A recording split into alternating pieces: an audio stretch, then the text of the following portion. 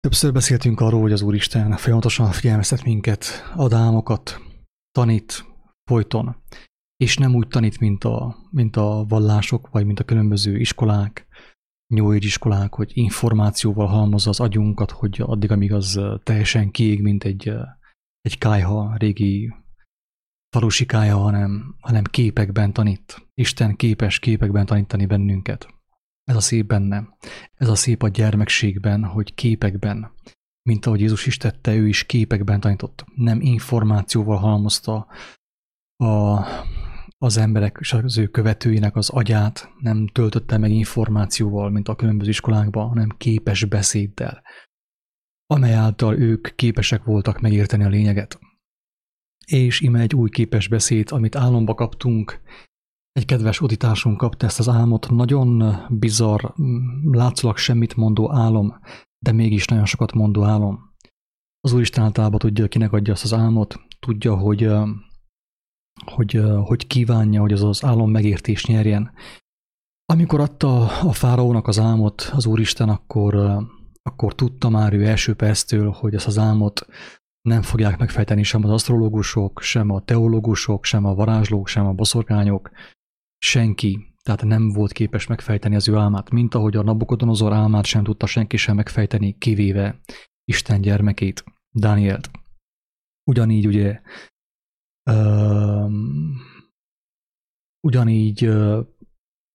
a fáraó álmát sem tudta más megfejteni, csak József. Isten első perctől tudta, hogy ki fogja és miért adja Józsefnek. Tehát József nem volt álomfejtő, én sem vagyok álomfejtő, mi sem vagyunk álomfejtők. Ez Istennek a jó kedve, hogy néha így tanít bennünket, hogy egyiknek adja az álmot, mint hogy meg van írva, egyiknek adja a kijelentést, ugye a nyelveken szólást, tehát nem a halandzsa beszédet, hanem a nyelveken szólást, képes beszédet, és a másiknak adja a kijelentést, hogy örömünket leljük az ő ismeretében, az ő megismerésében. Az álom az le van írva a videó alatt, talán már el is olvashattátok, el is olvasták egyesek, Isten tudja. Én most fel fogom olvasni az álmot, és utána majd belekezdünk az álomnak a jelentésének a megmutatásába, annak érdekében, hogy akinek van füle hallásra, meghallhassa, hogy az Úristen mit akar üzenni ezzel az álommal. Nekünk mit mutat meg. Persze semmi új nincsen az álomban sem, tehát csak az van benne, amit nekünk, embereknek értenünk kell. Nincsen szó sem a plejádokról, sem a Siriusról, sem az UFO-król, sem a reinkarnációról, semmiről, semmi misztikus tanról, hanem egyszerűen arról, amiről eddig is szó volt az évezredek folyamán, amíg az emberek tévegtek a Földön, ugye a különböző babonákban, különböző emberi tanokban, és belementek emiatt nagyon sok őrültségbe, babonaságba, ami miatt nagyon sokat szenvedtek, mint ahogy most is szenved az emberiség, a babonaság, az őrültség, az emberi teóriák, és hát mondjuk ki őszintén a boszorkányság miatt. Ezt a szót most már nyilván óvatosan használna, hogy valaki, mert ugye már neveztek inkvizitornak is, nem vagyok az, senkit nem ölnék meg. Mint ahogy Jézus sem tette, sőt ellenkezőleg még az ellenségeinkért is, ugye kötelességünk faházkodni, és teljes szívünkből kívánjuk, hogy minél több embert az ellenségeink közül is megmentsen a mindenható Isten. Azáltal, hogy megnyitja az ő elméjüket, gyógyírt ad a szemeikre, hogy meglássák a valóságot, és utána meglássák az igazságot is, amely által ki lehet jönni az elbukott emberi valóságból, a szomorú valóságból. És akkor belekezdenék az álomnak a felolvasásába, és utána az álom jelentésének a kifejtésébe.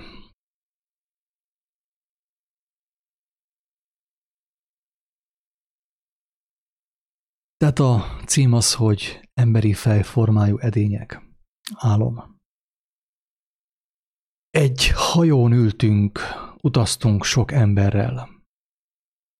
Aztán egy fekete hajú és szemű, barna bőrű férfi, aki tanár volt, hozott 2 nagy, fekete szobor-szerű, emberi fej formájú edényt. 2 nagy, fekete szobor-szerű, emberi fej formájú edényt. Anyám ott ült mellettem, és a férfi azt mondta, hogy valami szigetről hozta. Nem emlékszem pontosan melyikről. és nekünk szánta. És mondtam, hogy ezek valamiféle bálványok, és kösz, de nekem ez nem kell. Azt mondta, nem baj, majd akkor ők használják, és hogy milyen jó gulyást fognak ebben főzni. Mikor körülnéztem, már egy tisztáson ültünk, és elkezdtem nekik mondani, hogy ne csinálják ezt, mert ezek bálvány szobrok, és Isten nagyon utálja ezt. Idézőjelben, hogy Isten utálja, így van a Bibliában megírva. Nem Isten utálja, vagyis nyilván nem szereti, hanem az úgy van megírva, hogy az utálatos Isten előtt. Tehát azért ugye mondja a Biblia, hogy utálatos Isten előtt, mert azáltal, hogyha az ember ezzel foglalkozik, kivégzi saját magát, öngyilkosságot hajt végre a saját magán és az ő családján. Tehát és Isten nagyon utálja ezt, és ennek nem lesz jó a vége. Tehát az a hölgy ugye figyelmeztette az embereket, hogy nem lesz jó ennek a vége. Ne csinálják azt, amit csinálni akarnak. De kinevettek, és mondták, hogy hülyeséget beszélek. Erre azt válaszoltam, hogy jó, majd meglátjuk, kinek lesz igaza, mert amit Isten mond, az eddig is megvalósult, és ő nem hazudik, mint az ember. Ekkor visszakerültünk a hajóra, és az emberek körbeállták az edényeket, és valaki ismerős férfi is odament. Hiába mondtam, hogy ne tegye. Az edények fölött a tanár elkezdett érthetetlen nyelvet mormolni, és a kezükben volt valami pékáru-szerű étel, amit ketté törtek. Utána egy fehér nemű üzletben voltam, és kerestem egy fehér alsót, de csak egy csipkés sportmelltartót találtam, ami ráadásul kicsi volt. Amikor fel akartam venni, az anyag szétmállott a kezemben. Még mondtam is, hogy milyen ócska, kínai anyag ez. Eközben a gyermekkori barátnőm, aki világi, és talán nem is hitt Istenben, a tükör előtt állt és próbált egy nagyon szép csipke-fehér nemű szettet, amit esküvői ruha alá szoktak felvenni. Csak néztem rá bambán, hogy rá van méret. És mondta, hogy bár nagyon drága, de valakien mondta, hogy ezt vegye meg, mert ez áll neki a legjobban. Mondom őszintén, hogy nem mindig értem azt, amit mondanak. Ezt az álmot, amikor én elolvastam, vagyis igen, elolvastam, akkor még nagyon álmos voltam, későn feküdtem, elég ki voltam fáradva, későn is keltem fel. És amikor ezt elolvastam, ezt az álmot, akkor, hát, mint mondtam, hogy nagyon álmos voltam, tehát hogy igazából semmi valós okom nem volt arra, hogy ezt megértsem. Tehát, hogyha rajtam múlott volna, hogy megértsem ezt az álmot, teljesen biztos, hogy nem értem meg. De viszont bármennyire is álmos voltam, fáradt voltam még mindig, jött a megértés egyértelműen, tehát nem is gondolkodtam. És akkor most ezt a megértést megosztom veletek is, azokkal nyilván, akiknek ugye van fülük a hallásra, szemük a látásra, ahogy Jézus mondta, és megérthetik ennek a jelentését. Visszapörgetek az elejére, és kezdjük az elején, ugye, hogy egy hajón ültünk, utaztunk sok emberrel. A hajóról, a csónakról tegnap beszéltünk Kingával. Nem hiába adta az Úristen neki is azt a érdekes nótát a fejébe, hogy kis csónakom lenk a Duna vizén. És amit úgy kereszteltünk, hogy kis csónakom lenk a Duma vizén. Tehát egy hajón ültünk, ami ugye a hajó jelentése az, hogy tehát ami volt a Noé idejében a hajó jelentése, a bárka jelentése, valamint Jézus idejében is a csónak jelentése. Az egy közösséget jelent, akár lehet egy ilyen vallási közösség is, egy emberi közösség, és amiről tudjuk, hogy hát alapjában véve megtartó ereje van a közösségnek. Tehát legyen az bármilyen vallási közösség, megtartó ereje van, nem engedi, hogy az emberek elsüllyedjenek a tengerbe, a népek tengerébe. Viszont, amit mondtunk ugye többször, ennek a közösségnek főképp a mai időben, ugye a mai elbukott, elcsúfult, eltorzult időben, amikor a kereszténység ugye azt teszi, amit tesz, ennek a hajónak megtartó ereje van, de felfelé is. Tehát aki ebben a hajóban van, az felfelé sem tud emelkedni. Sem lefelé, ugye, mert nem engedi. Viszont, hogyha a hajó ugye léket kap, elkezd süllyedni, akkor nyilván akkor az emberek süllyednek a hajóval együtt. Tehát ez a hajó, ez gyakorlatilag ez az, amit úgy hívunk ma, hogy kereszténység. Kereszténység, tehát aminek egyébként ugye van köze az igazsághoz. A kereszténység, ha másképp nem is, de mondjam azt, agyilag, tehát ugye agyilag érti az igazságot, van, tehát a kereszténységben sok az igazság, ugye. Csak amit mond Jézus, sajnos az már beteljesült a kereszténységen, hogy paráznává vált a kereszténység. Tehát egy hajón ültünk, ugye benne voltunk ebben az úgynevezett földi egyházba, forma egyházba, a kereszténységben, utaztunk sok emberrel, aztán egy fekete hajú és szemű, barna bőrű férfi, aki tanár volt, hozott 2 nagy, fekete szoborszerű, emberi fejformájú edényt. Tehát ugye ez egyértelműen mire utal, ezekre az afrikai különböző ilyen voodoo edényekre, egyébként Ábrahám is ezelől menekült el, amikor látta, hogy a többiek elkezdik imádni az különböző ilyen szobrokat, edényeket, azt mondta, hogy sziasztok, fiúk, én elmentem. Én ebben az őrültségben nem veszek részt. És így lett Ábrahám Isten gyermekévé nyilvánítva, a hit atyjává nyilvánítva Isten által. Mert ugye a lelkiismerete szerint Ábrahám tudta, hogy ez őrültség, ez butaság, babonaság. Tehát egy fekete férfi, ugye, tehát itt arra szeretném felhívni, kedves hallgatók, hogy barna bőrű férfi, hogy tulajdonképpen mi történt a hajóval. A hajóval az történt, amúgy így kapott léket a hajó. Ez a hajó ebben az államban is ugye léket kapott. Tehát maga az államnak az álmodója ezt nem mondja, de ez történik ugye a kereszténységben, hogy a keresztény hajó léket kapott. Hogyan kapott léket a hajó? Hogyan lett ugye lyuk rajta, hogyan kezdett süllyedni a Titanic, a keresztény Titanic. Úgyhogy hogy ami a kereszténység alapját kéne képezze, ugye Jézus tanításai, az össze lett vegyítve a különböző népek, szomszédos népeknek, hát nem szomszédos, nem különböző, ugye így, ahogy mondja, egy barna bőrű, fekete hajú és szemű férfi, tehát én ugye voltam Indiában, ott ilyen emberek vannak többnyire. Tehát barna bőrűek, fekete hajúak, fekete szeműek, ugye.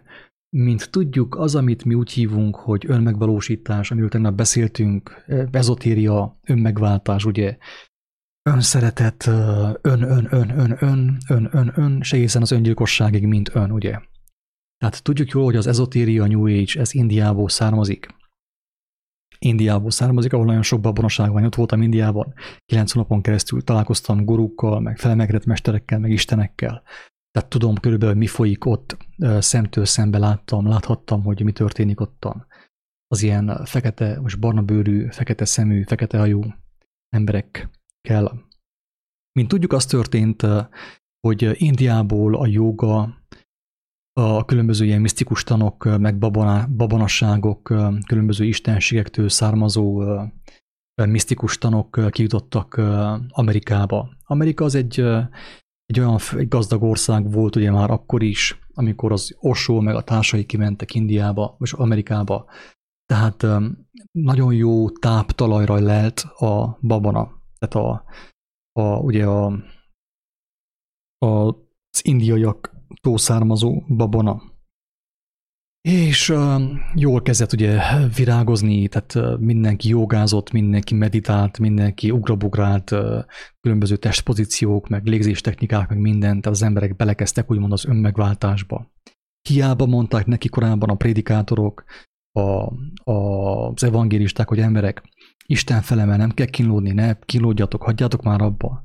Tehát ezt mi is mondjuk, hogy hagyjátok abba a kínlódást, nem kell sem meditálni, sem légzéstechnika, sem cigánykerék nem kell, mert Isten annélkül is felemel minket. Hogyha mi hozzáfordulunk, hogy ő megszabadítson a fölösleges terheinktől, a hazugságok terhétől, a bűnök terhétől. Persze, hogy a gazdag Amerikában sokkal kézenfekvőbb volt a meditáció, meg a különböző tudatmódosító szerek, a herointól egészen a marihuánáig, és a marihuánától az ayahuascaig, ugye, tehát sokkal kézenfekvőbb volt, mint a bűnbánat. Sőt, azt tanítja ugye a keleti ezotéria, keleti misztika, hogy hát de valójában nincsen bűn, mert mit tudom, amúgy ugye világnak az egész tudománya, az egész pénze, a vagyona, ez erről szól. Hogy azt kezdte ő síretni Magyarországon, hogy emberek nincsen bűn, csak tudatlanság van. És ugye persze az emberek pont ezt akarták hallani, tehát ő egyik hírnöke Magyarországon ennek a misztikus tannak, ugye, ami Indiából kiment Amerikába, és Amerikából visszajött Magyarországra. Tehát ugye a barna bőrű férfi, fekete hajú, fekete szemű férfi, aki hozott két nagy fekete szoborszerű, emberi fejformájú edényt, és ebben a két emberi fejformájú edényben kezdték főzni ugye a különböző ételeket. Ennek a jelentése, kedves hallgatók, nagyon egyszerűen az, hogy az élő Istent az emberiség lecserélte a saját elképzeléseire, amit az ő fejében főzött. Érthető? Tehát gyakorlatilag a hajóra bement ez a fekete ember ezzel a két szobor, emberi fejszobor alakú, tehát szobor formájú edénnyel, és bevitte ezt a kereszténységbe. Ez a paráznaság, ez a parázna keresztény egyház, kedves hallgatók. Ez itt van az, hogy az ilyen Pál Feri atya, meg a társai ugyanazt hirdetik, amit a Szabó Péter, tehát mindenki jó haver mindenkivel, mindenki össze van feküvel mindenkivel, mindenki hirdeti a pozitív gondolkodást, a vonzás törvényét és mindent. Ugye ez mind emberi fej formájú. Miért? Azért, mert az emberi fej kreálta, drága embertársak. Ugye, ami megszegi Istennek az első legfontosabb törvényét, hogy ne gyártsunk mi isteneket. Isten ő féltőn szerető Isten. Ne akarjunk mi isteneket formálni, se karácsonyfából, se semmilyen földi élőnek a szobrát ne imádjuk, ne tiszteljük. Tehát ne alkossunk mi isteneket. Ugye ez, tehát maga a bálványimádat, annak két formája van. Tudjuk jól, hogy van ugye ez a szűzanyagkultusz, meg a különböző szobrok, a Szent Antal, meg a tehén szobrok, meg különböző szobrok, a Tutankamon, a fáraó szobrok, meg minden. De ugyanakkor van a másik bálványimádat, ami talán még veszélyesebb és még alatomosabb, mint ez a tehén szobroknak az imádata. Az, amikor az ember szellemi bálványokat hoz létre. Ugye? És azokat imádja. Tehát az emberi fejformájú edényekben hozza létre az isteneket. Na ezt csinálja már a kereszténység is.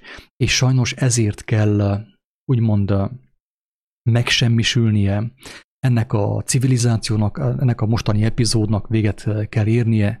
Az emberek teljesen elszakadtak Istentől, megtagadták őt, és a saját elképzeléseik szerint gyártottak isteneket. Ez a jelentés ennek, kedves embertársak. Pál apostol Istennek a lelke által, a Krisztus lelke által felhívja arra figyelmet, hogy az utolsó időben az emberek elfordulnak a józan tanítástól, Isten kijelentéseitől, a proféták szavaitól, az apostolok szavaitól, Jézus szavaitól, és a saját kívánságaik szerint keresnek maguknak tanítókat, akik mindig azt mondják, amit ők éppen hallani akarnak. Mert ugyanazt mondják, ami az emberi fejnek a kívánsága, az emberi testnek a kívánsága. Mi van az emberi fejben, emberek? Az, amit kíván a test, az van az emberi fejben. Hogyha én például neked azt mondanám, hogy igazából az Istenhez jutásnak egyik legjobb módszere, legjobb eszköze a fokozott szexualitás, önkielégítés, akár gruppenszex, ugye, hogy már is milyen szépen ugye mosolyogna nagyon sok. Most lehet, hogy aki ezt éppen hallja, azok nem. De legtöbb embernek ez milyen jó volt. Ugye itt Romániában a bivolárú féle jóga az valamilyen szinten erről szólt. Egyrészt a bivolárú képe előtt imádkoztak az emberek, Isten bocsássa meg, remélem nem teszik már, tényleg Isten könyörüljön rajtam mindenkin. Nem akarok senkit sem lenézni, csak elmondom a tényeket. Utána meg jogatáborokat szerveztek a tengerparton, előtte AIDS-teszt, ugye, mert ottan szabad volt, ugye, mindenkivel, úgymond. És persze, hogy egy ilyen megváltás az embernek sokkal kézenfekvőbb, mint egy olyan megváltás, amit Jézus hirdet. Ez a megváltás azt mondta, nyugodtan, ami belefér, csövestől, tantrikus szex, a komámasszonnyal is, mindenkivel. És ugye, hogy ez sokkal jobb. Igen, csak a probléma az, hogy ez az Isten egy ilyen emberi fejformájú edényben készült. Érthető? Az emberek találták ki. Nem élő Isten, és nem tud megmenteni. Érthető, drága emberek? Tényleg, amit mondok én, néha unottan mondom, fájdalommal mondom, néha iróniával mondom, de ugyanakkor féltéssel mondom. Mert teljes szívemből kívánom, hogy aki ezt hallja, meg is értse, hogy miről van szó, hogy hogyan figyelmeztet minket az élő Isten. Miből tudjuk azt, hogy akiről mi beszélünk, ő az élő Isten, és nem az Osónak az istene, vagy mit tudom, az Eckhart Tollének az istene. vagy a Buddha istene. Abból, kedves hallgatók, mert amit leírtak a próféták, az apostolok, Jézus tanításairól és Isten kijelentéseiről, azt látjuk mi beteljesedni. És Isten annélkül, hogy kérnénk, sokszor jeleket ad nekünk. Mi nem kérjük, de ad nekünk jeleket, hogy megerősítse a hitünket. Ad nekünk csodákat is, gyógyít is Isten, hogy megmutassa, hogy igen, ez az igazság, amit ugye én Jézus Krisztus által adtam nektek, hogy azáltal megmenekülhessetek. Ennyi. Tehát van kézzelfogható bizonyíték, ugye, amit persze nem mindenki lát, mert Jézusnak a feltámadásáról sem, azt sem látta mindenki, ugye, legtöbben nem akarták tudomásul venni, mert aki ugye nem láthatta, az nem is látta. Az apostolok látták, ők erre fel voltak készítve. Tamás is látta, holott ugye, bár ő ugye az itt eléggé kételkedett. Oké, megyünk tovább. Tehát ugye van a hajó, ez a nagy vallási közösség, ez a keresztény Európa, ez a hatalmas hajó, ugye bejött a barnabőrű férfi Indiából, meg különböző helyekről, ugye a misztikával, a babonossággal, akár Afrikából is, ugye, mert ott is vannak ilyen különböző ilyen istenek, ilyen babonosságok, amit gyakorolnak, különböző ilyen szertartások, ami tényleg egyfajta, tehát nem csupán egy babonosság, hanem egyfajta boszorkányság is. Tehát vannak ilyen, mindegy, ebben most nem megy bele. Tehát azt mondja, hogy anyám ott ült mellettem, és a férfi azt mondta, hogy valami szigetről hozta. Igen, szigetről, ugye, tehát egy ilyen törstől hozta, akik ugye a különböző szellemeket idézték, és áldoztak állatokat, meg akár gyermekeket is, és sajnos ez ugye a zsidóság köreiben is talán előfordult, tehát a moloknak a kezébe. Tehát ezt nem a zsidók tették tudtommal, hanem a szomszédos népek, tehát ők is olyan isteneknek hittek, amelyek szintén az emberi fej kreálmányai, ugye emberi fej alakú edényekben születtek, készültek ugye ezek az istenek. És akkor az emberek úgy döntöttek, hogy milyen jó volna, mit tudom én, a csecsemőt feláldozni. Hát, ha majd bőségesen lesz eső, hogyha a csecsemőnket a bronzszobornak a kezében elégetjük. Tehát ilyenek történtek, és történnek a mai napig is sajnos bizonyos helyeken. Kinga, amit akartál mondani? Igen, csak azt akartam mondani, hogy hát a pogány népekről mondatott az, ugye, tehát akik a hagyományaik által, ugye, tetszésük szerint kreáltak maguknak isteneket, hiszen ugye Isten szavának nem hittek, ezért nem ismerhették, úgyhogy így volt régebben felismerhető az, hogy ki pogány, tehát aki ilyen hagyományőrző, nagyon nagy hagyományok megőrzésében volt, és ennek átörökítésében, hát az mindig annak a következménye az volt, hogy ugye ember képzelte bálványokat, isteneket, akár szellemi bálványokat, akár ugye fizikai, anyagi bálványokat is készített, és akkor annak hitében élt, és ugye hát azáltal próbálta elérni azt, ami számára tetszetős volt. Abba próbálta belelátni Isten, a saját istenét és a saját istene dolgait, viszont ugye hát ott volt az akkori Isten szavának hívő nép, akiknek nem volt szüksége arra, hogy a hagyományokat őrizze, mert hát ugye az akkor is arról szólt, hogy vezetve voltak a szó általi hitben, és lelkiismeretes életet élhettek így.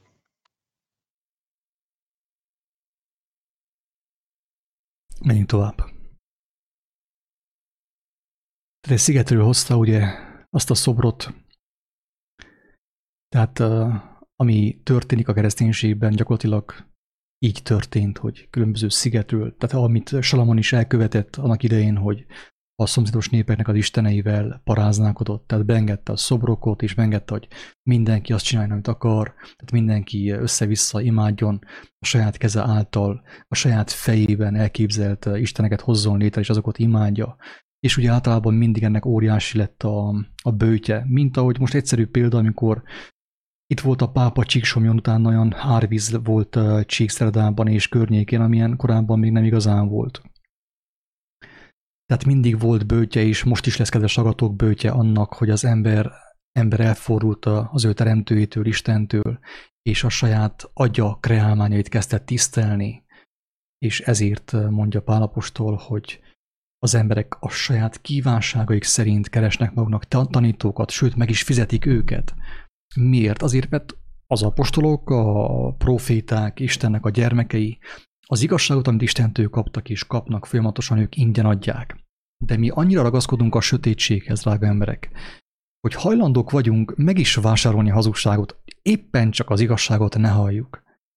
És drága emberek, tehát nem tudom, hogy mennyire érthető, mennyire megy át az egyszerű gondolat, hogy nem Istennek a hisztériájáról van szó ebben a kijelentésben. Nem arról van szó, hogy Isten mennyire önzős, magának való, hanem arról van szó, hogy ha mi ezt csináljuk, kinyírjuk saját magunkat, kivégezzük saját magunkat. Lehet nyugodtan, azt mondja Pál apostol, mindenki azt csinál, amit akar, minden szabad, csak nem minden hasznos.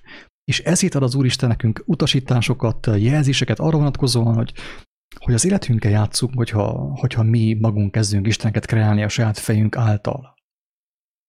Nagyon veszélyes ez.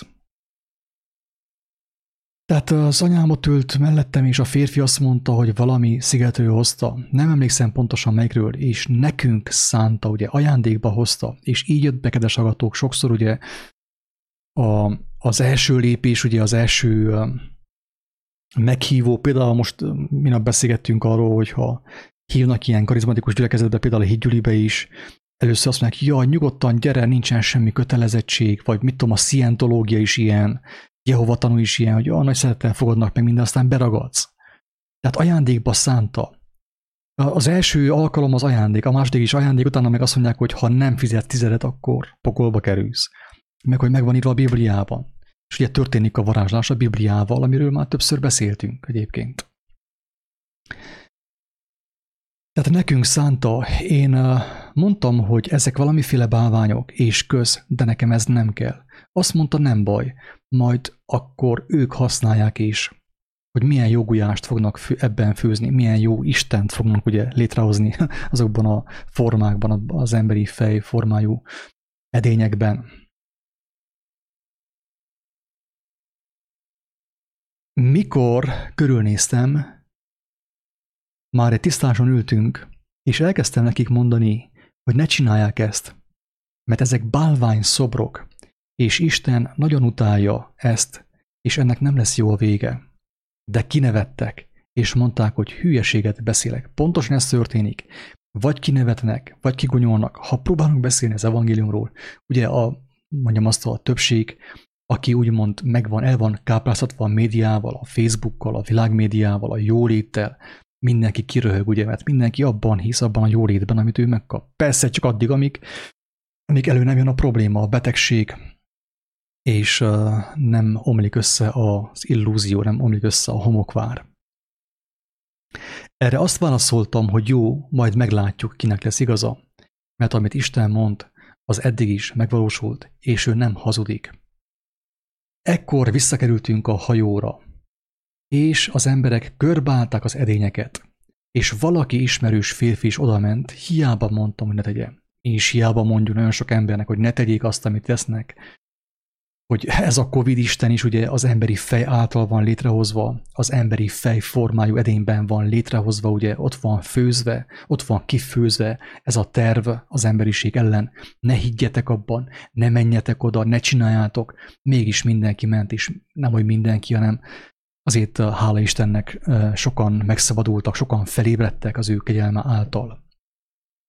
De viszont ez is ugye ez a Covid Isten is egy ilyen emberi fej formában létrehozott, főzött istenség, ami előtt a világ leborult, ugye, úgy a nyugat, mint a kelet is mindenhol. Persze ugye már azt is látjuk, a főáramú médiában nyilván nem van túl népszerű az ilyen hírek, de történik az, hogy óriási katasztrófák történnek a világban mindenhol. Amerikában, Ausztráliában, Európában, Olaszországban, Magyarországon is eléggé megmozdult a föld, de úgy látszik, hogy jobban meg kell mozduljon, hogy a Sofit elessen bele a Dunába például.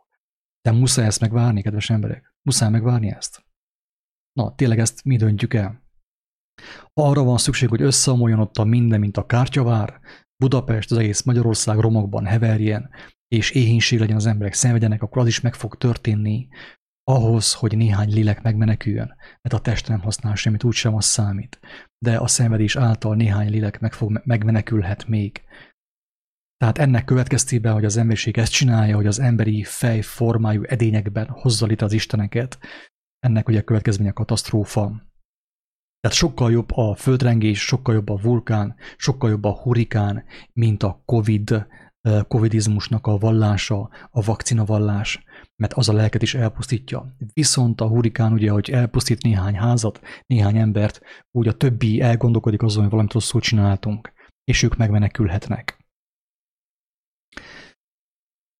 Igen, tehát körbeállták az edényeket, és valaki ismerős férfi is odament, hiába mondtam, hogy ne tegye.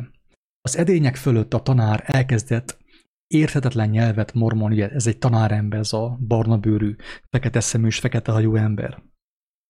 Érthetetlen nyelvet mormolni, és kezükben volt valami pékáru-szerű étel, amit ketté törtek. Na ez kemény kijelentés, kemény dolog, kemény kép.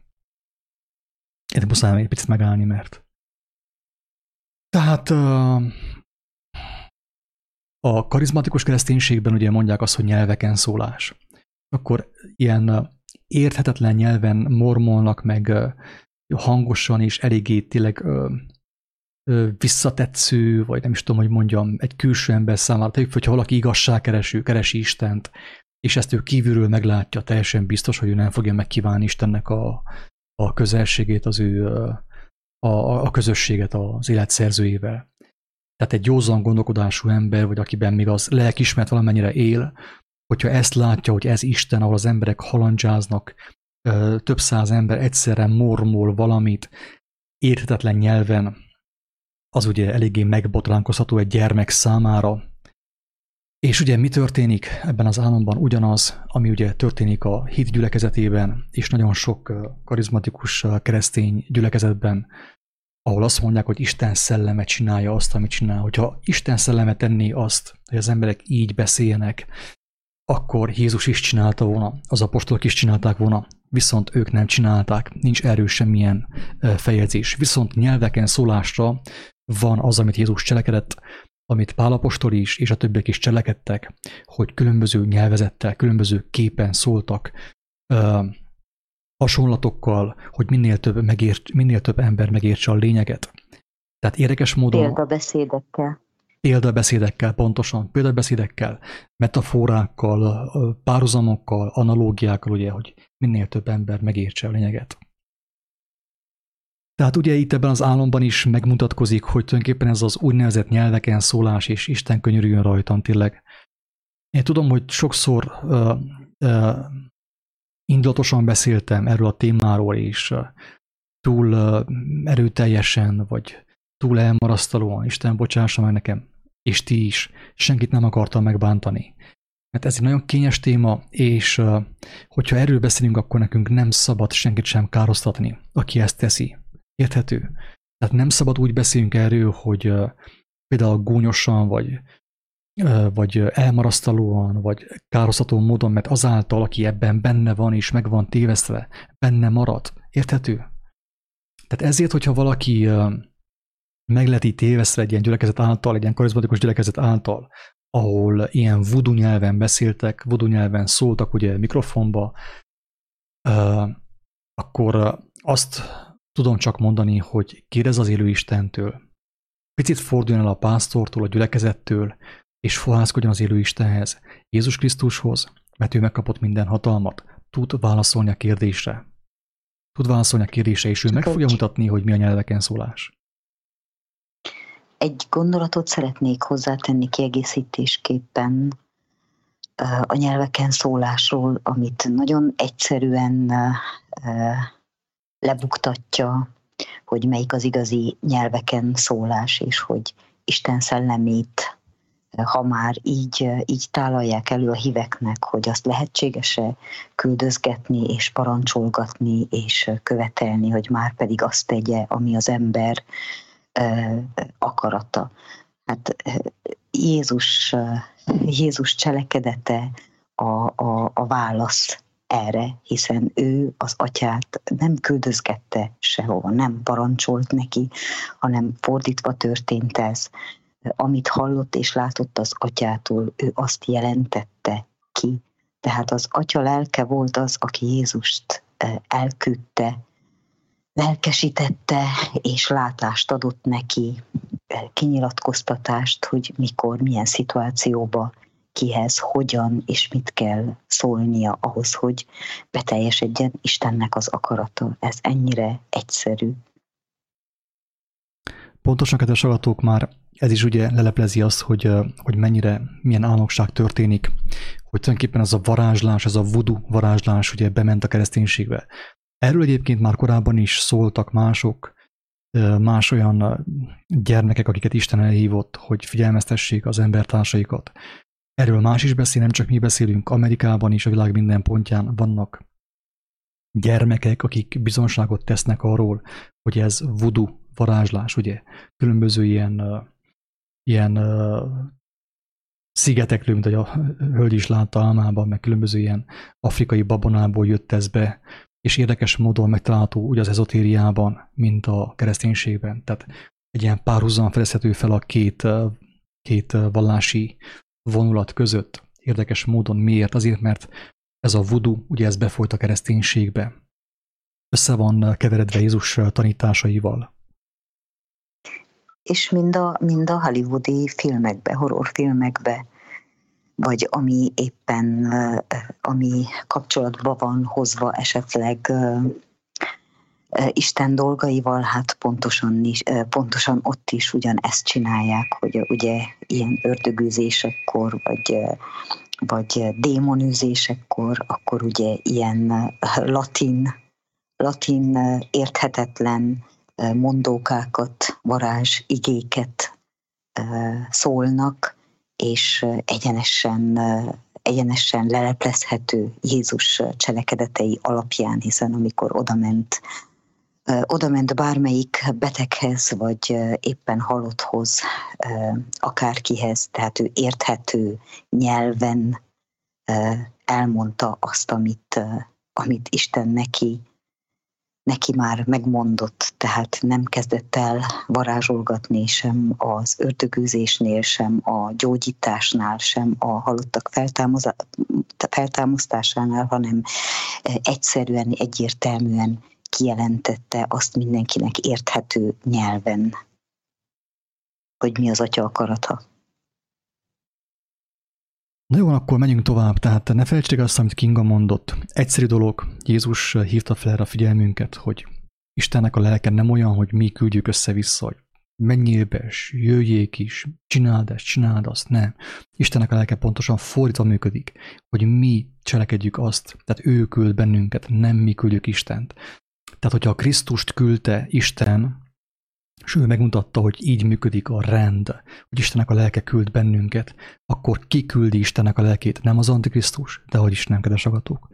Az Antikrisztusnak a lelkülete, szellemisége küldözgeti. Amúgy nem Isten lelkét küldik, mert azt nem küldhetik, Istennek a lelke biztos nem fogottan vigyázba állni és így futkorászni körbe, magas térdemeléssel Németh Sándornak a szavára. Isten bocsássa meg. Az, hogy szellemet mondanak, oké, szellemekkel ez még működik, de Istennek a lelkével teljesen biztos, hogy nem. Itt Magdika írja, hogy kiskoromban elvittek a híd gyülekezetébe, onnan hamar ki kellett mennem, mert miután a Szent Szellem megszállta őket, idézőjelben, elkezdtek össze-vissza kacagni, én meg sírtam, úgy megijedtem tőlük. Így én is, ilyen tapasztaltam, de tényleg Isten bocsássa meg. Ha valaki ezt hallja, benne van a híd gyülekezetében, nem gonoszsággal mondjuk, nem haraggal mondjuk, nem azért mondjuk, hogy hozzánk csatlakozatok. Hozzánk nem kell csatlakozni, nincsen semmilyen felekezetünk, semmilyen gyülekezetünk, semmi. Hanem aki ezt hallja, és kétségek merülnek fel benne, és még formálható az ő elméje, az ő szíve, ő személyesen kérdezze az Úr Jézus Krisztust, de úgy, hogy kicsit kizárja a gyülekezetet, hogy ne a pásztortól kérdezze, hogy mit gondol erről Jézus, a Biblia. Mert ő úgy fogja magyarázni, hogy te benne maradsz és benne ragadsz a gyülekezetben. De hogyha személyesen kérdez az élő Istent, teljesen biztos, hogy fogsz kapni kijelentést arra vonatkozóan, hogy mi történik ott. Nem te leszel az első, többen vannak, több ilyen emberrel találkoztunk, akiket Isten megszabadította hiti gyülekezetéből. Megyünk tovább az álommal. Igen, a másik ugye a pékáru, ugye valami pékáru volt, pékáru-szerű étel, amit ketté törtek, ugye. Ez ugyanaz, mint a katolikus vallásban is, tehát protestáns vallásokban is ugyanaz, hogy az az úrvacsora, hogyha kenyeret ketté törjük, és akkor úgy akkor Jézusra emlékezünk, meg ezek, ugye. Tehát ez is egy érdekes szinte, ugye azt lehetne mondani, mint hogyha az inkákat látnánk ugye ebben az Apokaliptó című filmben, amit Mel Gibson rendezett. Egyfajta ilyen emberi ritus, ugye. Annak ugye teljesen más jelentése volt. Azt is elmondtuk már többször, hogy mi az úrvacsora. Persze ez nincs így a Bibliában benne, hogy úrvacsora, ezt a protestánsok használják ezt a kifejezést, főképp ugye, hogy úrvacsora, de elmondtuk azt, hogy ennek mi a jelentése. Amikor Jézus azt mondja, hogy aki issza az én véremet és eszi az én testemet, örök élete vannak, sosem fog meghalni. Egyszerű, aki issza az ő vérét, issza az ő beszédét, beissza az ő beszédét, ugye, mert az ő beszéde lélek. Ezt mondja Jézus, az én beszédem lélek. Márpedig a lélek a vérben van, ugye. Aki issza az én véremet, az issza az én beszédemet. Ezt jelenti az Úr vacsora, ugye idézőjelben, hogy inni az ő vérét, és enni az ő testét azt jelenti, hogy magunkra ölteni az ő cselekedetét. Amit ő cselekedett, amit ő csinált, azt mi is csináljuk. Hogyha megismerjük a tanítását jól, isszuk az ő vérét, és azt cselekedjük, akkor teljesen biztos, hogy örök életünk van. Így lehet úgymond közösséget vállalni Jézussal. Nem ilyen misztikus szertartás szerint, eukarisztia, vagy protestánsoknál, hogy ez a kenyértörés, meg a bor, meg a különböző ilyen vallási szokások. Tehát a közösség, a communion, ugye, ahogy mondja az angol, közösséget vállalni Jézussal úgy lehet, hogy isszuk az ő vérét, beisszuk az ő beszédét, ugye, ami a lélekben van, és ami a vérben van, ugye, az ő vére. Isszuk az ő vérét, tanításait, szavait, és cselekedjük azt, amit ő is cselekedett. Ez a közösségvállalás vele, ugye, amikor egy szellemiségben, egy lélekben vagyunk a Krisztussal. Oké. Utána egy fehér neműzetben voltam, és kerestem egy fehér alsót, de csak egy csipkés sportmelltartót találtam, ami ráadásul kicsi volt. Amikor fel akartam venni, az anyag szétmállott a kezemben. Még mondtam is, hogy milyen ócska kínai anyag ez. Ekközben a gyermekkori barátnőm, aki világi, és talán nem is hitt Istenben,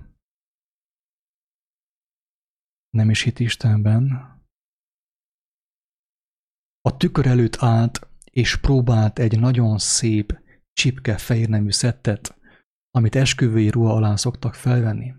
Csak néztem rá bambán, hogy rá van méret. Hogy lehetséges az, hogy neki van méret. És mondta, hogy bár nagyon drága, de valaki ilyen mondta, hogy ezt vegye meg, mert ez áll neki a legjobban. Ennek is nagyon fontos jelentése van, kedves hallgatók. Tehát Istennek a gyermekére már nem talál az a ruha, amit ad a világ. Tehát az Istennek a gyermeke, hogyha lélekben van, ha issza Jézus vérét, és eszi az ő testét, már nem tudja bevenni a maszlagot. Jelenések könyvében jelentik Jézus azt, hogy fehér ruhát, azt hiszem, tehát fehér ruhát ad nekünk. De éppen most meg fogom nézni, hogy pontosan hogy van.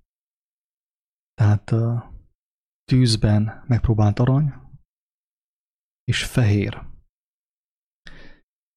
Hogy megértsük a lényeget itt is. Nagyon fontos. Azt mondja, a Laodicea-beli gyülekezet angyalának is írd meg. Ezt mondja az Ámen, a hű és igaz bizonság, az Isten teremtésének kezdete. Tudom a te dolgaidat, hogy te sem hideg nem vagy, sem hév. Vaj, ha hideg volnál, vagy hév. Így mivel lágymeleg vagy, sem hideg, sem hév, kivetlek téged az én számból. Mivel ezt mondod, és ezt mondja mindenkinek, minden egyes embernek mondja ezt a világban, akik a világban vannak, benne a kereszténységben, ebben a kereszténységben, amiben ugye ezek a voodoo dolgok történnek, ugye katolikus vallás meg a társai. Mivel ezt mondod, gazdag vagyok, és meggazdagodtam, és semmire nincsen szükségem, és nem tudod, hogy te vagy a nyomorult, és a nyavajás, és szegény, és vak, és mezítelen. Ugye mezítelenek vagyunk.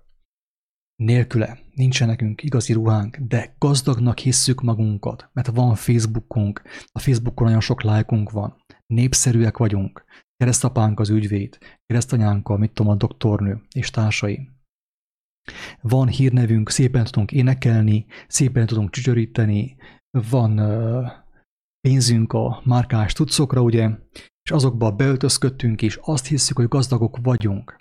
Te látjátok, kedves hallgatók, az a gazdagság milyen hamar megtörik. Egy bomba, egy kis háború, milyen hirtelen indul, minden. Eltűnik a Facebook, és elszállt a mi gazdagságunk. Azt tanácsolom néked, hogy védj tőlem tűzben megpróbált aranyat, igazi értéket, igazi kincset vásároljál tőlem, vegyél tőlem, adom ingyen, ugye? Hogy valóban gazdag légy, hogy ne emberek szerint legyél gazdag, hanem a teremtőd szerint. Gyere hozzám, adok én neked igazi kincset, tűzben megpróbált aranyat, megtisztítalak, felöltöztetlek, és fehér ruhákat, mondja Jézus, és fehér ruhákat, hogy öltözeted legyen, és ne láttassék ki a te mezítelenségednek rúdsága, és szemgyógyító írral kend meg a te szemedet, hogy láss. Azt mondja, és vegyél tőlem fehér ruhákat, ugye fehér ruhákat, hogy legyen neked öltözeted. Ez a fehér ruha, ez megint ugyanaz, tehát a maga a tűzben megpróbált arany, a fehér ruha, a Jézusfére, ugyanazok a képek, ugyanarra vonatkozik, kedves hallgatók, ugyanarra vonatkozik. Tehát különböző képekkel láthatja velünk Jézus az igazságot. A fehér ruha, a tiszta ruha, az nem arról szól, hogy akkor most itt elkezdek én itt bohóckodni, fehérbe öltözök, és mint egy mennyasszony, itt járok elek a városban, hanem azt jelenti, hogy fehér öltözetem van. A szívemet fehér ruhába öltöztetem, kivetem belőle a hamistanokat, a vudut, a boszorkányságot, ugye, ami befolyt a kereszténységbe, a pozitív gondolkodás, a vonzás törvénye és minden tudomány, és kívánom, hogy Isten, ő öltöztesse fel az én elmémet, az én szívemet fehér ruhába. Ugye ebben az álomban az a hölgy meglátta azt, hogy az a régi ruha, az a drága ruha, az nem talál rá kezében, tehát meglátta az ő kezébe, hogy értéktelen kacar, ez el fog rothadni. Ezt én nem veszem fel magamra, ugye, mert ez értéktelen. Tehát szétmálik, ugye, hanem igazi értékre van szükségem, olyan fehér ruhára, ami nem fog szétfoszlani, nem fog tönkre menni, ugye. És érdekes módon, hogy azt látta, hogy ez a ruha nem, de az kicsi volt rá, mert ugye Isten mit csinál az ő gyermekeivel? Felneveli őket, növeli őket, ad neki a tűzben megpróbált aranyat, ad neki tudományt, bölcsességet, tisztánlátást, szeretetet és mindent, és így növekszik a lélek. A régi értéktelen kínai kacat már nem fér rá, nem tudunk abba beleöltözni, visszaöltözködni a régibe, már nem esik jól, látjuk, hogy az értéktelen, és azt már nem akarjuk visszavenni magunkra. Érthető? De a világi szemek előtt az az értékes. A világi szemek előtt azok az istenek az értékesek, ami az emberi agyban lettek formálva. Mert az emberi agyban formált istenek felelnek meg a test elvárásainak. Érthető? Drága emberek? Nem komplikált ez. Nagyon is egyszerű. Ezt meg lehet érteni nagyon könnyen. Főképp, hogy az embernek van alázat a szívében, hogy imádkozzon, és Istentől kérje a megértést. Megnézem itten, mi van még. Tehát azt mondta,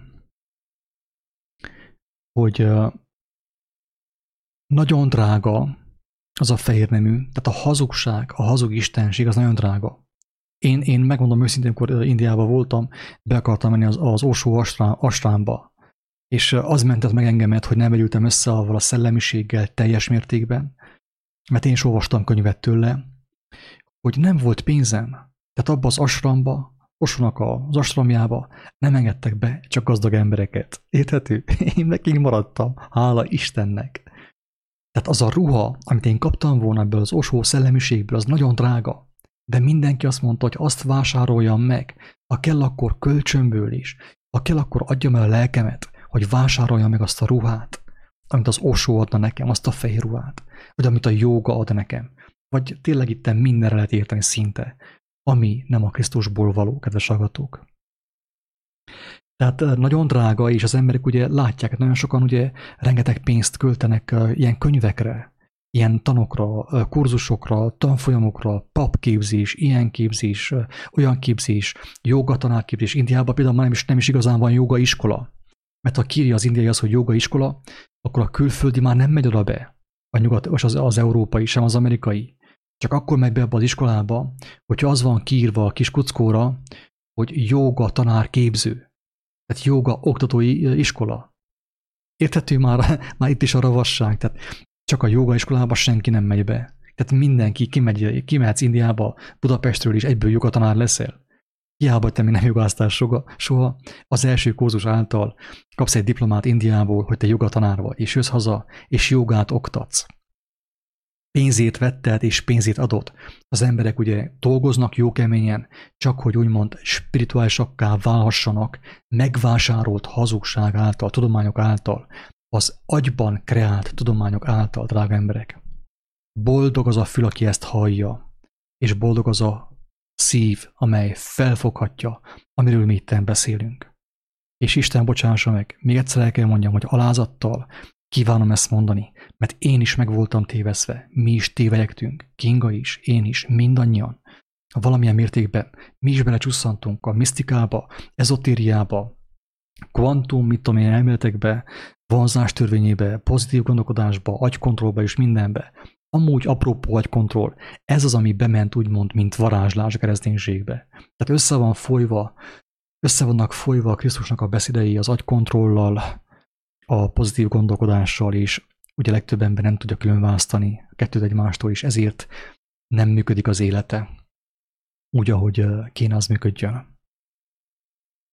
Hát ez volna az álom röviden és tömören, ugye? Hogy azok az istenek, amik vannak most már a kereszténységben is, máshol is, Amerikában is, Európában is, azok emberi fej formájú edényben születtek, ott lettek főzve, és azokat tisztelik az emberek, úgymond imádják az emberek. Érted? Erről szól a bálványimádás, erről szól a babiloni parázna, ugye, akiről szól a Jelenések könyve.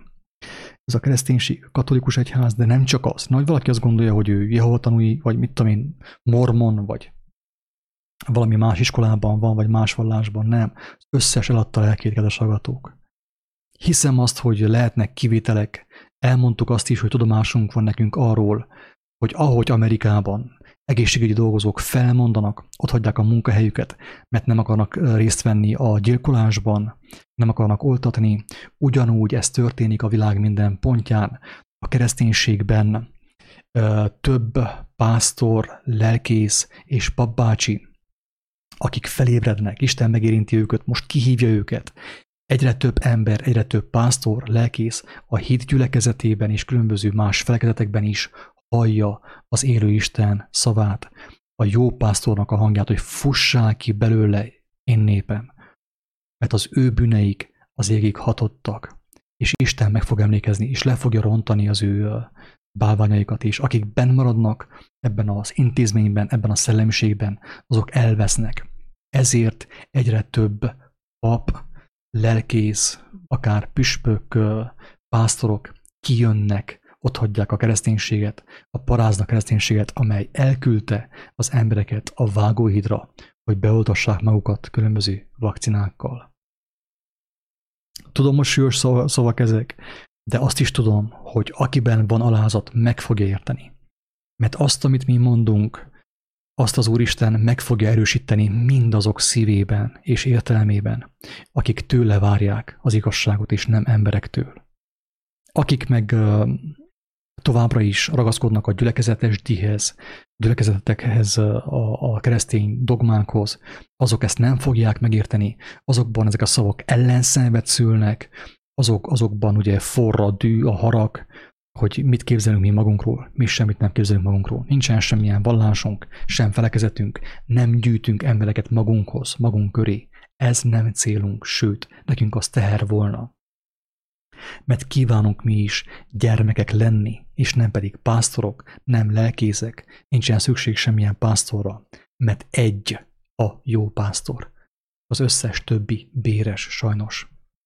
Persze van olyan, hogy tudok ilyent, akik jöttek a különböző gyülekezetekből, mint a pásztorok, vagy lelkészek, vagy papok, akiket Isten megmentett, ők gyermekké váltak. Ők továbbra is dolgoznak, de nem úgy, mint pásztorok, hanem mint gyermekek, bizonságtevők, akik segítenek embertársaiknak, a sorstársaiknak megszabadulni a voodoo varázsa alól. Erről beszéltük egyébként,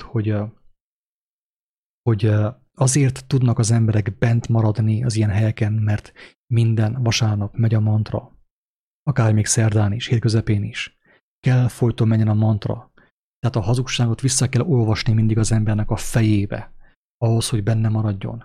Mert ahogy az ember egy darabig abba hagyta a mantrát, ugye elszakad a hazugságoktól, a keresztény dogmáktól, abban a helyben a lelkiismeret megszólal és kezd beszélni hozzá az Úristen, kezd hallani az ő hangját, és megérti, hogy ő hazugságban volt hosszú éveken keresztül. És meg fogja látni, hogy mi a különbség a Krisztus beszéde, az ő tanításai, és a között, amit ő tanult a gyülekezetben, a Isten, a Biblia és Jézus nevében. Itt valaki itt mondja, itt a testileg szellem. Látod, kedves Edith, most ha meghallgatszol, hanem én ezt muszáj elmondjam. Hogyha már itt vagy és mondod, akkor én is elmondom, hogy Isten nem mondott semmiant, hogy testileg szellem, milyen nincs. Ez a buddhista szent háromság. Ez megint a misztikából van átvéve. Testileg szellem. Ebből származik a szellemeskedés, a szelleműzés, a szellemeknek a küldése. Nem. Isten azt mondta, azt írja a Bibliában az első oldalakon, hogy az emberbe lehelte, az órába lehelte az életnek a lehelletét. Így lőn az ember élő lélekké. Teste van és lélek. Ez a testileg szellem, ez ugye a buddhizmusból van, ez ugye befolyt a kereszténységbe, befolyt az elménkbe, a szemünkön keresztül. Megszoktuk mi is, és így szellemezünk. De Károly Gáspár nem hiába nem szellemezett, hanem lélekről beszélt, Istennek a lelkéről, és Istennek a lelkét nem lehet küldözgetni sehova. A szellemeket azokat lehet, amiket kitalálunk mi ilyen szellemeket, azokat lehet küldözgetni. Tehát lélek van, Istennek a lelke van az emberben, ugye, semmilyen szellem, semmilyen démon nem tud belebújni, csak a szemeink keresztül, az agyán keresztül, ugye, és így válhat a lélek tisztátalan lélekké, ugye, úgyhogy rakódik a sok ilyen hazug tanítás, a sok hazug dogma, ugye a kereszténységből, ami meg van fertőzve a misztikus tanokkal, a hindu tanokkal, az ilyen voodoo tanokkal, különböző szigetekről származó szertartásokkal, mint ahogy ez korábban megtörtént a zsidókkal is nagyon sokszor, és emiatt nagyon sokszor elbuktak és elveszett a nép. Sokan meghaltak emiatt, mint ahogy most is nagyon sok ember meg fog halni, amiatt, hogy megtanulta a hazugságot, megvásárolta azt, és benne maradt, és ahhoz ragaszkodott, még az élete árán is. Nagyon sok ember el fog veszni emiatt, és Isten könyörüljön rajtunk mindenkin. Ennyit amúgy van olyan videó, hogy Szent Lélek vagy Szent Szellem. Ha valakit érdekel, nyugodtan nézze meg azt is. De mondom, hogy nem az a lényeg, hogy mi elmondjuk az igazságot, mindent úgymond megrágva beadjunk mindenkinek a szájába, hanem az, hogy mindenki, aki hall bennünket, kívánja a közösséget, a feltámadás lelkével, a feltámad Jézus Krisztussal, és ő kapjon kijelentéseket az ő értelmében. Mert különben az van, hogy akkor nekünk van igazunk, vagy neked van igazad, nincs értelme erről beszélni egyáltalán. Ha az ember Istenben van, lélekben van, akkor ő így is úgy is kapja a kijelentéseket, nem kell ő féljen attól, hogy Isten őt nem fogja tanítani. El fogja magyarázni egészen pontosan mindent, mindenkinek. Mindent, ami fontos. Például, hogyha már valaki belement az ilyen misztikus tanokba, hogy test, lélek, szellem, meg ugye az Allan Kardec-féle spiritizmus, meg spiritista kereszténység, meg minden. Ugye nagyon sok válfaja van a meghamisított kereszténységnek. Akik ebbe belementek, azok tényleg muszáj Jézustól tűzben megpróbált aranyat vegyenek, ami azt jelenti, hogy tőle kapjanak megértéseket és kijelentéseket, hogy tudják semlegesíteni a fejükben a sok olyan elképzelést, ami nem igaz, hamis, igaznak tűnik, de mégsem az, és megrontja az embert. Megrontja az ember szívét, az ember testét, az embernek a lelkét. Tehát test van, és lélek van. És a lélek ugye válhat tisztátalanná. Az, hogy tisztátalan lelket űzött Jézus, az nem azt jelenti, hogy nem tudom én hány ilyen démon kidöpült belőle, mint ahogy amúgy apropó, erről valami eszembe jutott. Tehát nem ilyen démonok röppentek ki belőle, hanem az igaz kijelentés által, az igazság ereje által a lélek megtisztult. Ami az embernek a lelkére rárakódott a hazugságból, a babonaságból, az letisztult róla, ugye? És így válik a tisztátalan lélek, ugye, a testi lélek, amely testivé vált, ugye, így válik tiszta lélekké, vagy akár szent lélekké, megszentelt lélekké. Apropó szellemek, meg szelleműzés, meg légió. Tehát eszembe jutott már a videó elején, csak elfelejtettem közben, hogy ez, amit mi úgy hívunk, hogy új kereszténység, meg ébredés, nagy ébredés, meg Azusa utcai ébredés, meg Kalifornia, meg minden, az valójában ennek egyik gyökere amúgy Afrika. Volt ott egy ilyen pásztor, egy ilyen profitának nevezte ő magát, most halt meg ő is, talán a Covid-tól, Isten tudja, hogy halt meg. Egy világsztár, és tőle származik nagyon sok ilyen praxis, ugye, amit gyakorolnak a kereszténységben, ez a T.B. Joshua, ugye, elég fiatalon meghalt, érdekes módon. És nagyon sok ilyen amerikai pásztor, akitől tanult a Németh Sándor is, hozzá mentek tanulni. Megvan ez a, nem tudom milyen László, talán valami László, ilyen magas magyarországi pásztor, ő is elment oda Afrikába, tőle tanult. Barna bőrű embertől, fekete hajú és fekete szemű. Ugye ez jelképesen az államban meg volt mutatva, hogy ilyen voodoo elemek vannak a kereszténységben, amely ugye beszennyezik Jézus evangéliumát, és ezáltal az ő szava, az ő beszéde erőtlenné válik, mert meg be van fertőzve. Egy kis élesztő az egész tésztát ugye megkeleszti. Tudjuk jól. Hát, hogyha valaki olyant hallott ebben a videóban, amivel ő nem ér egyet, semmi gond, nem kell mit vitázzunk, nekünk nincs is időnk, hogy vitázzunk, nem is kaptunk erre elhívást, hanem azt mondjuk, hogy ha nem hiszed, akkor kérdezz az élő Istent. Ne a YouTube-ot hallgassd, akkor kapcsol ki a kiáltószót, semmi gond, nem fogunk összeveszni emiatt. Kapcsol ki a kiáltószót, és olvasd Jézus Krisztus evangéliumát a Károly Gáspár Bibliából, 1908-ban revideált Károly Gáspár Bibliából. Olvasd Jézus evangéliumát, és kérd az élő Istent, hogy segítsen neked a megértésben. Akkor mindent látni fogsz, mert Isten megadja a látást neked. Hogyha hajlandó vagy megüresíteni magadat minden nap, ahogy Jézus is tette, akkor fogsz kapni új bort, új tömlőbe, friss vizet az életvízének a forrásából. És minden tisztán fogsz látni, mi történik a világban, és Isten hogyan akarja megmenteni az embereket, és hogyan vezeti az ő gyermekeit egyenként. Egyenként. Nem csordában, mint a különböző felekezetekben, vallásokban, nem csordában, nem nyájban, hanem egyenként. Az más, hogy az ő gyermekei egymással találkozhatnak, ketten, hárman, akár többen is, együtt örülnek a kijelentéseknek. Isten megadta ezt az örömöt, de ez nem arról szól, hogy 3000-en örjünk egy ilyen sportcsarnokban, és verjük földhöz magunkat. Na, Kinga, neked még valami van erről? Most már nincs, mert a lényeget elmondtad. Tehát előbb már többszöri alkalommal jelentkeztem a kézjellel, de... Nem láttam. Nem tudom, nem mutatta ez, hogy vegyem már észre. Úgyhogy nem működött.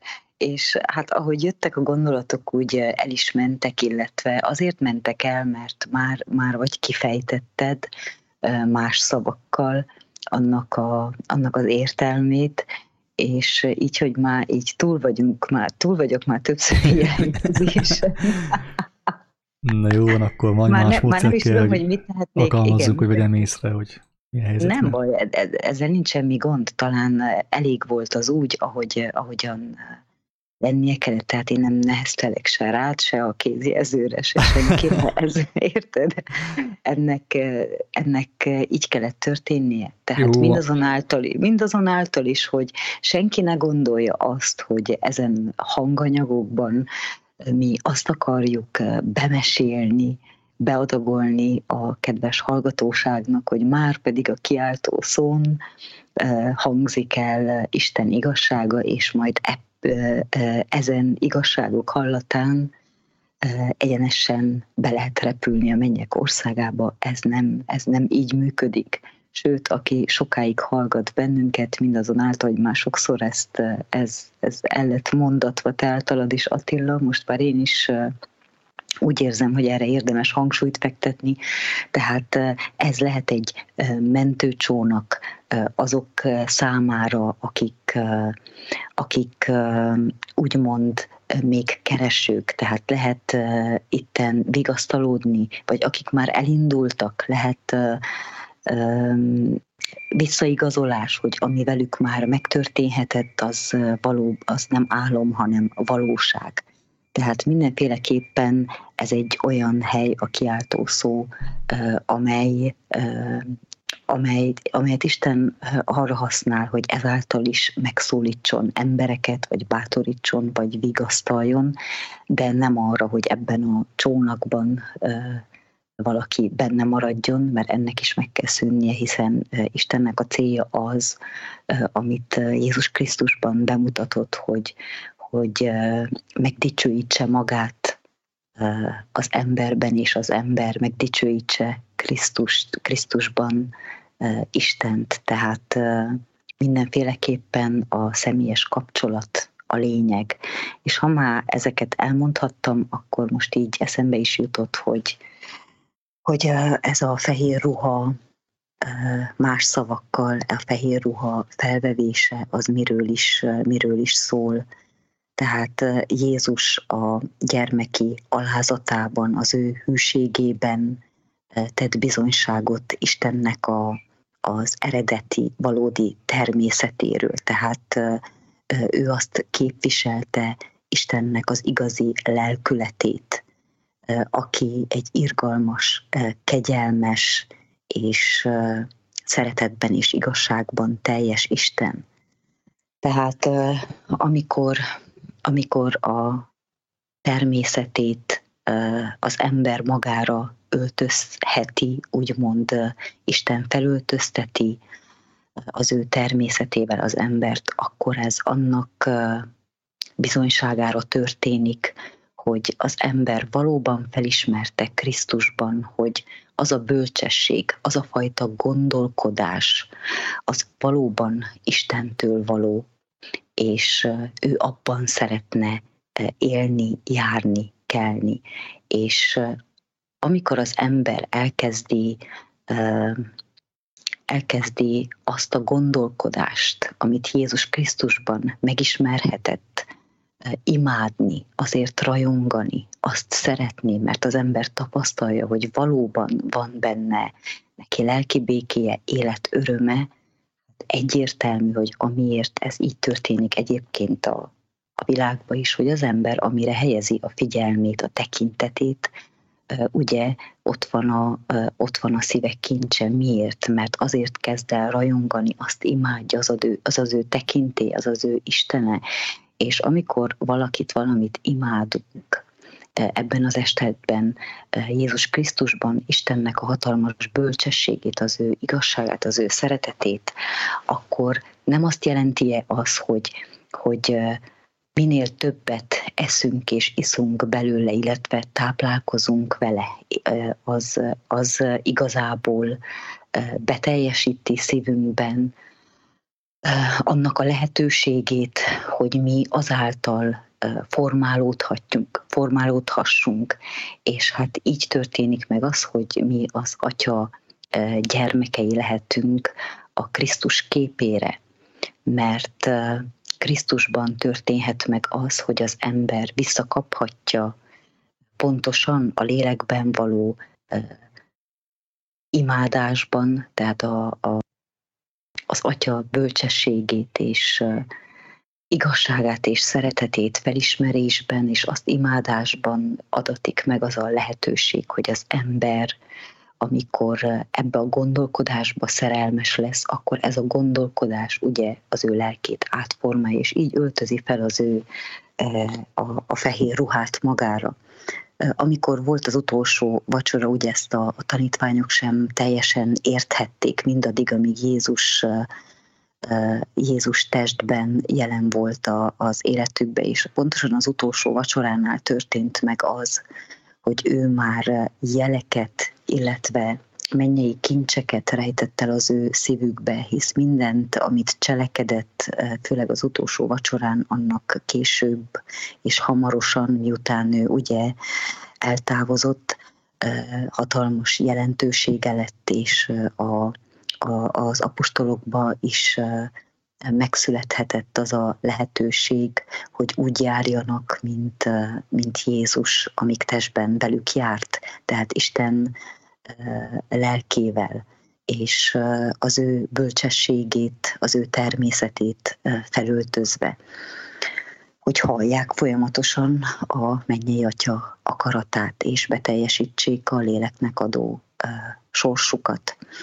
És az utolsó vacsoránál ugye ő már akkor elmondta az apostoloknak, hogy mi fog vele történni, hogy őt el fogják árulni, de ne jegyenek meg, ennek meg kell történnie. Azt is kinyilatkozta, hogy ki, azt is elmondta, hogy mi fog ezután vele történni, hogy őt ki fogják végezni, de ő fel fog támadni, megmutatkozik, és hát mindent elmondott. És miután mindent elmondott, akkor ő kijelentette azt is, hogy ezzel, tehát jelképesen ugye megtörte a kenyeret, és a bort, és ezt megosztotta a tanítványoknak, szétosztotta, és azt mondta, hogy ezt cselekedjétek az én emlékezetemre. És hát ugye ezzel jelentette ki, hogy amit ő már megcselekedett egész testi élete során, és amit még a szívükre helyezett az utolsó vacsorán, mindezen által ő elmondta az útnak a lényegét, és hogy amiután ő elmegy, és az élet, az a lélek, amit ő maga után hagyott, amit ő be is mutatott, azt, ha magukra veszik, magukra öltözik, akkor ezáltal Krisztust öltözik magukra, és az Isten lelke fogja őket vezetni. Tehát ezért onnantól kezdve, hogy Jézus Krisztussá lett, mert beteljesítette a sorsát, onnan tudjuk, hogy az ő testét esszük és isszuk, hogy Isten pontosan, amikor tehát Krisztusnak a beszédét és az ő természetét imádjuk, öltjük magunkra, akkor így vagyunk beöltözve fehér ruhába, és hát ebből van nekünk a lelkünknek élete és igazsága. Igaz, amit mond, ugye Ilona itten idézi a Máté evangéliumából, hogy tanuljátok meg tőlem, hogy szelíd vagyok, és alázatos szívű, és nyugalmat találtok a ti lelkeiteknek. Tehát ez is ugye a fehér ruha, szelíd és alázatos. Tehát nem kecskefej, nem egy döfő kecskefej, ugye, neki megy mindennek, neki megy a villanypóznának, mindennek, hanem bárány, szelíd és alázatos, ugye a tiszta fehér gyapjúval öltözött báránynak, ugye a bárány jelképe Jézusnak ilyen értelemben, ettől is fehér a ruha, szelíd és alázatos, tiszta, hófehér. Igen, és hogyha megfigyeljük a bárányt még Tehát még az állatvilágban is, tehát valóban a legszelidebb állat, tehát a bárány az egyetlen, amelyik nem ellenkezik azzal, hogyha vágóhidra viszik, tehát engedelmesen, alázattal van mindenki irányába. És viszont, hogyha megfigyeljük a kecskét, ő az, amikor még a saját gazdáját sem ismeri fel. Tehát az folyamatosan ugra-bugrál, engedetlenkedik, és ugye mindig hálátlan és elégedetlen az irányába is, míg aki őt esetleg táplálja, tehát így mint különbséget. Tehát nem véletlen, hogy a bárányt jelöli meg szimbólumnak Isten, hogy felismerhessük valamelyest, hogy mi az a gyermeki engedelmesség, amely által ő tudta Jézust is vezetni, és amely természetet, hogyha az ő igazsága szeretésével magunkra öltünk, akkor ugyanúgy bennünket is tud vezetni.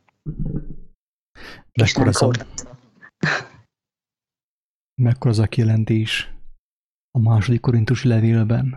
Tehát szó szerint is érdemes ezt jól megszívlelni. A második korintusi levélnek a 3. fejezetében, 18. bekezdéstől. Mi pedig, miközben fedetlen arccal, mint egy tükörben szemléljük az Úr Jézus dicsőségét mindnyájan. Ugyanarra a képre formálódunk át az Úr lelke által, dicsőségről dicsőségre. Mekkora kijelentés ez? Már ezen is el kellett volna gondolkozni az egész kereszténység, hogy vajon miért mondja Pál apostol, hogy mi pedig miközben fedetlen arccal.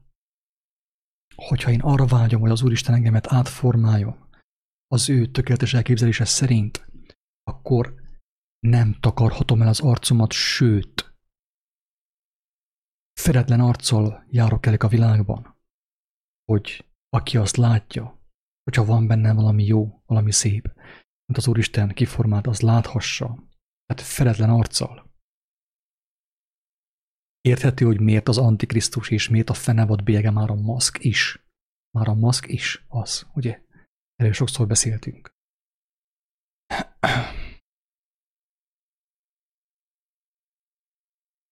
És azt mondja, hogy úriember, hogy és nem soká már nem lehet fehér ruhába öltözni, csupán megőrizni azt. Pontosan így van, hogy aki a fehér ruhákat nem szedte össze mostanék, és nem szedi össze most még, amíg van rá lehetőség, a lehetőségek egyelem az elvétetik. Tehát, ahogy mondtuk már többször is, hogy elképzelhető, hogy hamarosan nem lesz már sem a Facebookon, sem a YouTube-on nem lesznek ilyen beszélgetések. Amúgy apropó, a reklámhelye, netán megszűnne a Facebook, a YouTube, a tartalom miatt letörölnék, akkor tudjátok, hogy a kiáltószó.hu az továbbra is létezik. Összes hangfelvétel, összes beszélgetés ott van, le lehet tölteni, vissza lehet tölteni bárhova, ahova akarjátok. Működik a podcast, vannak különböző címek ugye a videó leírásában is, hogy hol lesznek ezek a hangfelvételek, hogyha netán megszűnne majd a Facebook meg a YouTube oldal. Eléggé próbálgatnak, de amíg Isten nem enged, úgysem fog megszűnni. Mária ott állt a sír előtt és sírt. Amint így sírdogált, egyszer csak benézett a sírba. Látta, hogy ott, ahol Jézus teste volt, 2 fehér ruhába öltözött angyal ül. Fehér ruhába. Isten az angyalait is fehérben akarja hozzánk küldeni. Sőt, Isten ugye úgy leszünk, mint az angyalok. Hogyha átformálódtunk úgy, hogy az előbb leírtad, kedves Ilona, akkor úgy leszünk, mint az angyalok. Azt mondja Pál apostol által a lélek. Nem úgy leszünk, mint férfi és nő, angyalok. És igen, embertársaink életében az ő szerepüket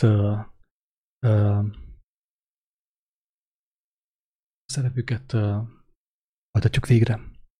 Tehát úgy kell járjunk a világban, mint ahogy Krisztus járt, ahogy az apostolok jártak. Nem úgy kell, hanem erre nekünk van lehetőségünk. Amikor az Úristen átformált, elvégezte azt a munkát bennünk, hogyha talentumról talentumra, egy talentumról 2-re, 2-ről 5-re, és így tovább átformáltunk az ő képére, és fehér ruhában vagyunk, akkor nyilván tudunk segíteni mi is embertársainknak. Itt valaki azt kérdezte az előbb, hogy még az elején,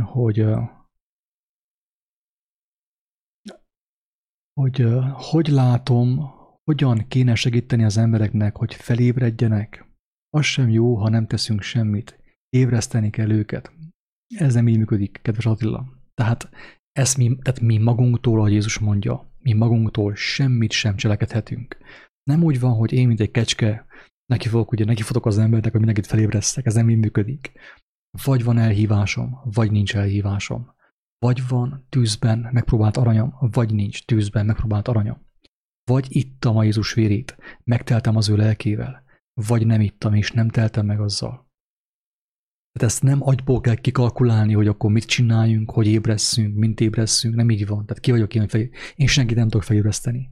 Istennek a lelke ő igen. És nem felébreszteni, hanem újjászülni, megadni az újjászületés kegyelmét. Én csupán bizonságtevő vagyok, a munkát az élő Istennek a lelke, a feltámadás lelke végzi az emberekben. Ezt nem én fogom eldönteni, hogy ő hogyan ébreszt fel embereket. Én csupán elvégzem azt, amit a szívemre helyez, a többit ő elvégzi az emberek szívében, a hallgatók szívében. Ennyi, röviden és tömören. Ahogy mondja Ilona, azzal segítünk az embereken, hogy világítunk, de még világítani sem tudunk. Ez sem agyból történik. Akkor az megint egy ilyen vagyis emberi fej formájú edényben főtt Isten, ugye? Ezt nem mi csináljuk. Nem ti fogtok szólni, hanem az atyátok lelke fog szólni. Ti bennetek, ugye? Tehát világítani világítunk, de úgy igazából nem mi világítunk, hanem az Istennek a lelke az, aki világít bennünk, feltéve, hogyha megismertük, azt is befogadtuk az életünkbe. Különben az sem tud működni. Ennyi. Köszönjük szépen az együttlétet, a finom eledelt a mi atyánknak is, hát ingyen kaptátok. Ingyen adjátok ti is. Isten áldjon, sziasztok!